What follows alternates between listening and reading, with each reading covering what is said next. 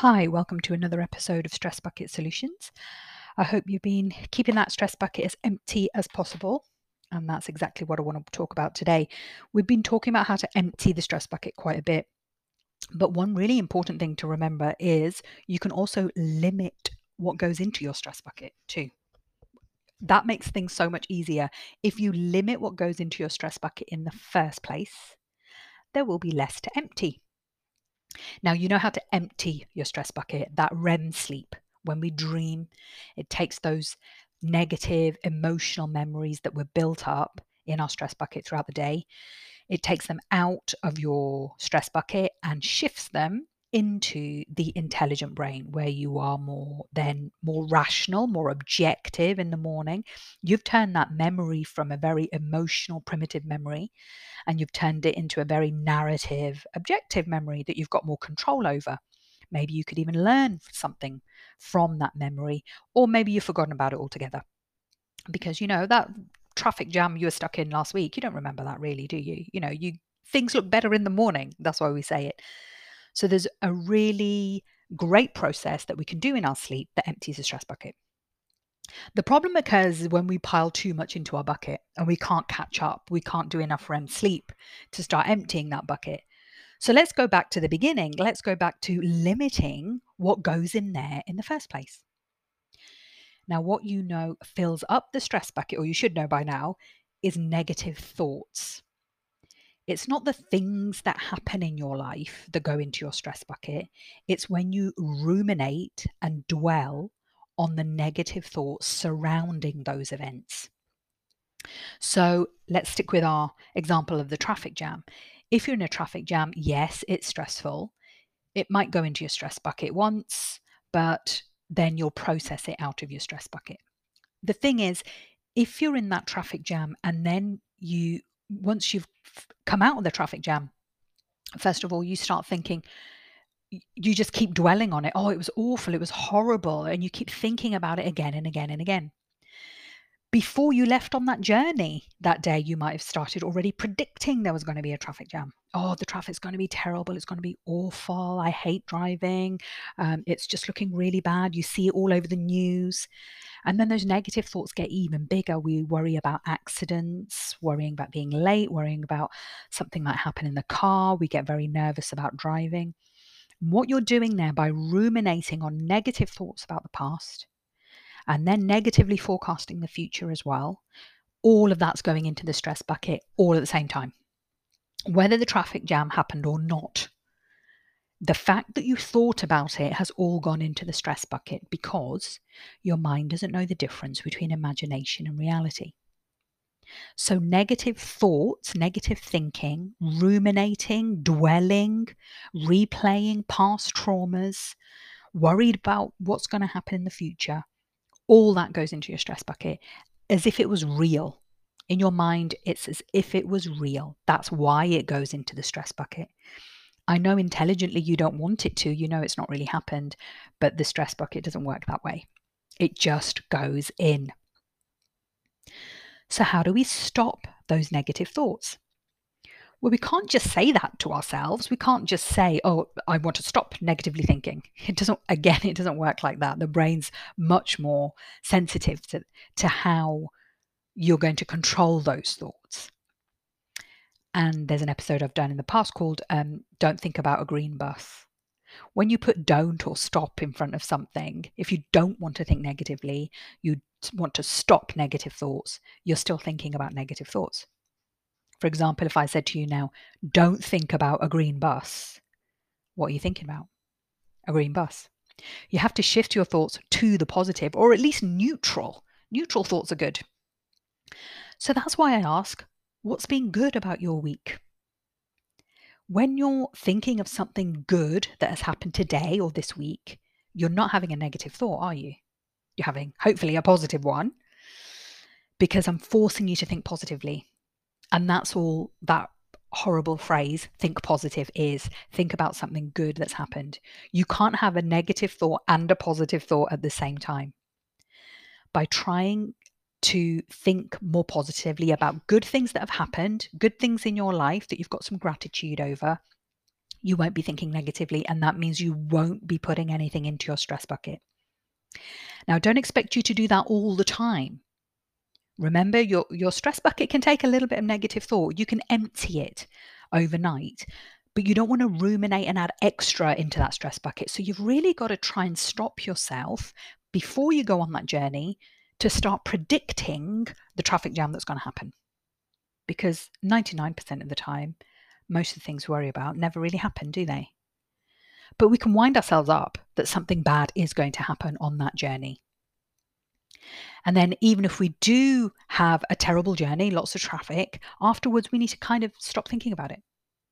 We need to just say, no, I'm not going to think about it more. I've made it here. I'm on time or I'm late or whatever. But now that's in the past. Yes, it happened. It wasn't very nice. But if you keep going over it and over it, again, it's going in your stress bucket. So we've got to try and stop negative thoughts in that way. Stop going over your past problems. That's why I'm a therapist that doesn't want to hear your problems. And I won't let you negatively forecast the future. I will ask you in that miracle question or the doing picture question, what if something nice happened tomorrow? What does that look like? That's the total opposite of putting something in your stress bucket. So focusing on more positive thoughts will limit what goes into it. Now, another thing to think about, let's go a little bit deeper. We're going to go a little bit philosophical with this now. If you want to really limit what goes into your stress bucket, you need to have a sense of purpose. You need to be really in tune with your own identity. Who are you? What kind of person do you want to be? Your purpose can be small, it can be big, it can be lots of different purposes you can have. You don't have to have one purpose. So I'll give you some examples. Now, if you are a person who prides themselves on being very prompt for things, and you don't like being late for things, so if you have this sense of purpose that, I'm a person who's quite organized and I'm a person who makes my appointments on time, then you know what? You're going to be more prepared. Naturally, you're going to prepare yourself the night before or the morning before. You're going to leave early. You're going to know your route because that's the kind of person you are. We all know those people, right?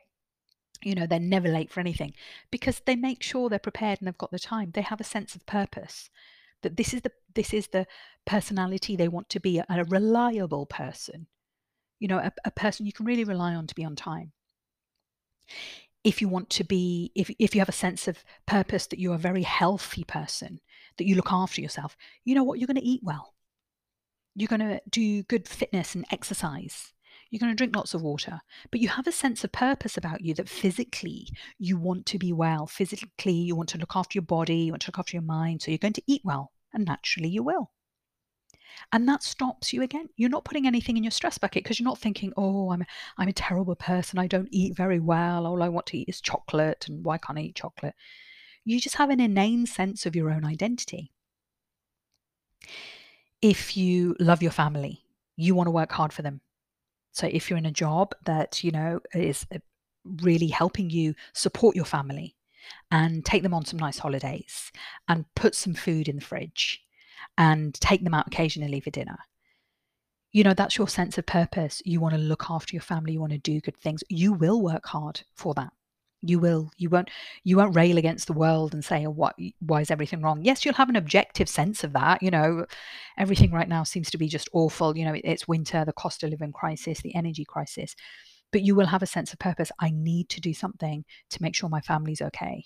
So I need to keep working. I need to look at savings. I need to look at different things. Can you see how the intelligent brain here is more engaged in these scenarios? You're not putting anything into your stress bucket. Now, be very careful of what you do put into your stress bucket, because sometimes I've seen people put in something into their stress bucket which they thought would be helpful, but actually it could create more stress. So you've got to maintain that intelligent brain control. I'm going to tell you a little story. Last year, I went to a networking event here in Edinburgh, and it was a female business owners event, and it was really good fun. And often at these events, there's a lot of Q&A at the end, or if we have big group discussions, and people can sort of put their hand up and say, look, if you need some help, or if you need some advice, just put it out to the group, and we'll see if we can come up with an answer for you. And someone put their hand up and said, right, I am just trying to get my business off the ground, and I'm at a very exciting point right now. Can anyone recommend a business coach? Because I'm just at this cusp of my business. I'm actually finding it a bit overwhelming because I've got 2 youngish kids to look after. The house is a mess because I'm not giving my house enough time. And then my relationship, I think, might be suffering, but I'm trying my best to do that as well. But if I had a business coach would really help me get my business off the ground, and it'd be great. Now, that makes sense. Sounded good, right? However, someone suggested, and I'm so gutted it wasn't me, but somebody else in the group suggested this. They said, you know what? I don't think you need a business coach. I think you need a childminder and a cleaner. And that will help you get on with your business. And there was like a moment of silence where you could hear a pin drop, and everyone went, oh my God, that's so true. What can you see what was happening there? By getting a business coach, this person might have been putting more into their stress bucket, because a business coach is going to push you. But actually, if they got a cleaner and a childminder, even just a cleaner 1 day a week, a childminder a couple of days a week, that would free up their time. That would empty their stress bucket, or limit what goes into their stress bucket, because that's what they were worried about. They were really worried about, naturally, their children and their home and their relationships, that they felt they couldn't focus on their business, but they wanted to focus on their business. So make sure you're looking in the right place. And actually, someone else suggested, they would pick up her kids with this. She said, "Don't my kids go to school with yours? I could pick them up on a Friday if you want, if that makes things easier for you." And this lady went, "Oh my God, that's such a relief." And we were all laughing, saying, "Look, sometimes the solutions are very, very simple, and sometimes we create our own stress. So be very careful what you're putting into your stress bucket. It might sound like a good thing, but it might actually be giving you stress. If you can stay in your intelligent, rational brain, you'll come up with solutions more. And a solution in this example is, just get a cleaner. What a difference that would make. And definitely cheaper than a business coach as well, probably. So it would make such a difference, free up more time to spend with the family as well, not just business. Everyone would be a little bit happier. So the message there is, ask for help. You can ask for help. It's not a problem. If you need help with something, and it doesn't have to be your mental health, if there's something going on in your life that you need someone to help you clean, someone to help you cook 1 day a week, or could they make the dinner? Talk to your partner, talk to your family. How can they help? Can they put a washing on once a week? Can they make sure their rooms are tidy? You need clear communication here. You cannot do everything. Asking for help is a real skill. It's about being open and saying, I need some help in this. And there were lots of people that could have helped in my example of the networking meeting. There were lots of people that could have given a recommendation for a business coach. And I think there was actually a couple of business coaches there and then that would have helped. But actually, that isn't the kind of help that this person needed. And that would have made so much more of a difference, like I said, to get a cleaner, to get a childminder, or to get some help with the children 1 or 2 days a week could have made a difference. So look in the right place. Don't be a victim. And remember, when you're asking for help, you're not being a victim either. You're opening up and saying that, I need some help. But another very important thing to remember is to receive help is also a skill. I have seen people ask for help, and when that help comes along, that advice, it's totally blanked and refused. There's something about people sometimes that like to be a victim. So you can ask for help that you're struggling. But if someone's giving you a solution and you don't take it, you're being a victim. Now, you've got to find the solution that works for you. I'm not saying that the first answer people give will make a difference, but find a solution. If you're asking for help, look at who you're asking. Ask someone who you know can genuinely help you, who will empathize, who you see is doing things really well. What are their solutions? You've got to implement those into your life as well. So to receive help, to understand advice, and to put things into action, that is also a skill as well. So don't be a victim. When you receive help, you know what? You can pass that on later. Do not be embarrassed to ask for help. Pass it on, pay it forward later on. You will. I know when I started my business, when I've wanted to do other things, people have helped me. And if I haven't been able to directly help those people back, I have tried to help others just by giving time and just by giving advice or explaining how you've learned things. So don't be a victim, ask for help, but also there is a real skill in receiving help. So it's time to prioritize. Something's got to give. You can't do everything. So if you want to look after your children and run a business and have a healthy relationship and have a perfect home, something's got to give here. You can't do it all. You're going to have to ask for help, or you're going to have to prioritize. What is the priority here? Something at the bottom of the list is going to have to go. And there's a lot of that's another thing that will limit what goes into your stress bucket. If you are very busy, if you'd rather be out with your kids on a Sunday playing in parks and going swimming, then you're not going to have the perfect home. You know what? The sky's not going to cave in, but you're going to have such a good time with your children. You will be limiting what goes into your stress bucket.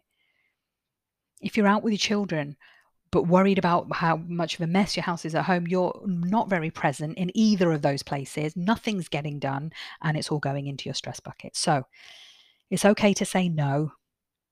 Manage your personal boundaries and curate your life in a way that you want to. There's no rules for this as long as you're happy. You've got to make yourself happy. So something's got to give. You look at your priorities, and your priorities are your priorities. If you want to do things a certain way, that's up to you. But there is a lot of relief and a lot of emptying the stress bucket when there's things on that list where you think you've got to do everything. You can just let go and accept it's not going to happen. Sometimes we just have to accept, my home isn't going to look like a show home all the time. But you know what? It's an open door policy in the home. It's very friendly. Your children are happy. Your family's happy. You're cooking well. You're eating well. You're running your business or whatever you're doing, working really hard. But you can't do absolutely everything. And some things really just don't matter as well. In the grand scheme of things, they don't. Honestly, they don't. So I hope this has given you some food for thought today of how to limit what goes into your stress bucket. And if you know someone who would benefit from hearing this podcast, please pass it on. You don't have to listen to all my podcasts. If you can dip in and out of either of them, see if there's a title that you like.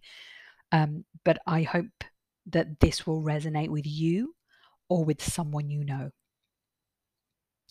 I'm going to leave it there for today. I hope that makes a difference to you in your life. Let me know how you can limit what goes into your stress bucket, because the less you put into your stress bucket, the less you'll have to empty at night. And if you're getting a good night's sleep, you'll be able to empty that stress bucket. By the morning, it'll be absolutely empty. Wouldn't that be a lovely place to be? Keep doing your 3 Ps as well, everybody. Remember, positive activities, positive interactions, and positive thinking. Always the hardest, positive thinking, but you can do it. Remember, it's about what's been good. So if I was going to see you in a session next week, I would say to you now, it's been lovely seeing you today. I look forward to seeing you next week and hearing about all your good things. Can you see what I'm doing? I'm setting you up. I'm setting you up here to make sure you look out for the good things in life. So until you hear this podcast next week, I want you to look out for all your good things as well. Take care and bye for now.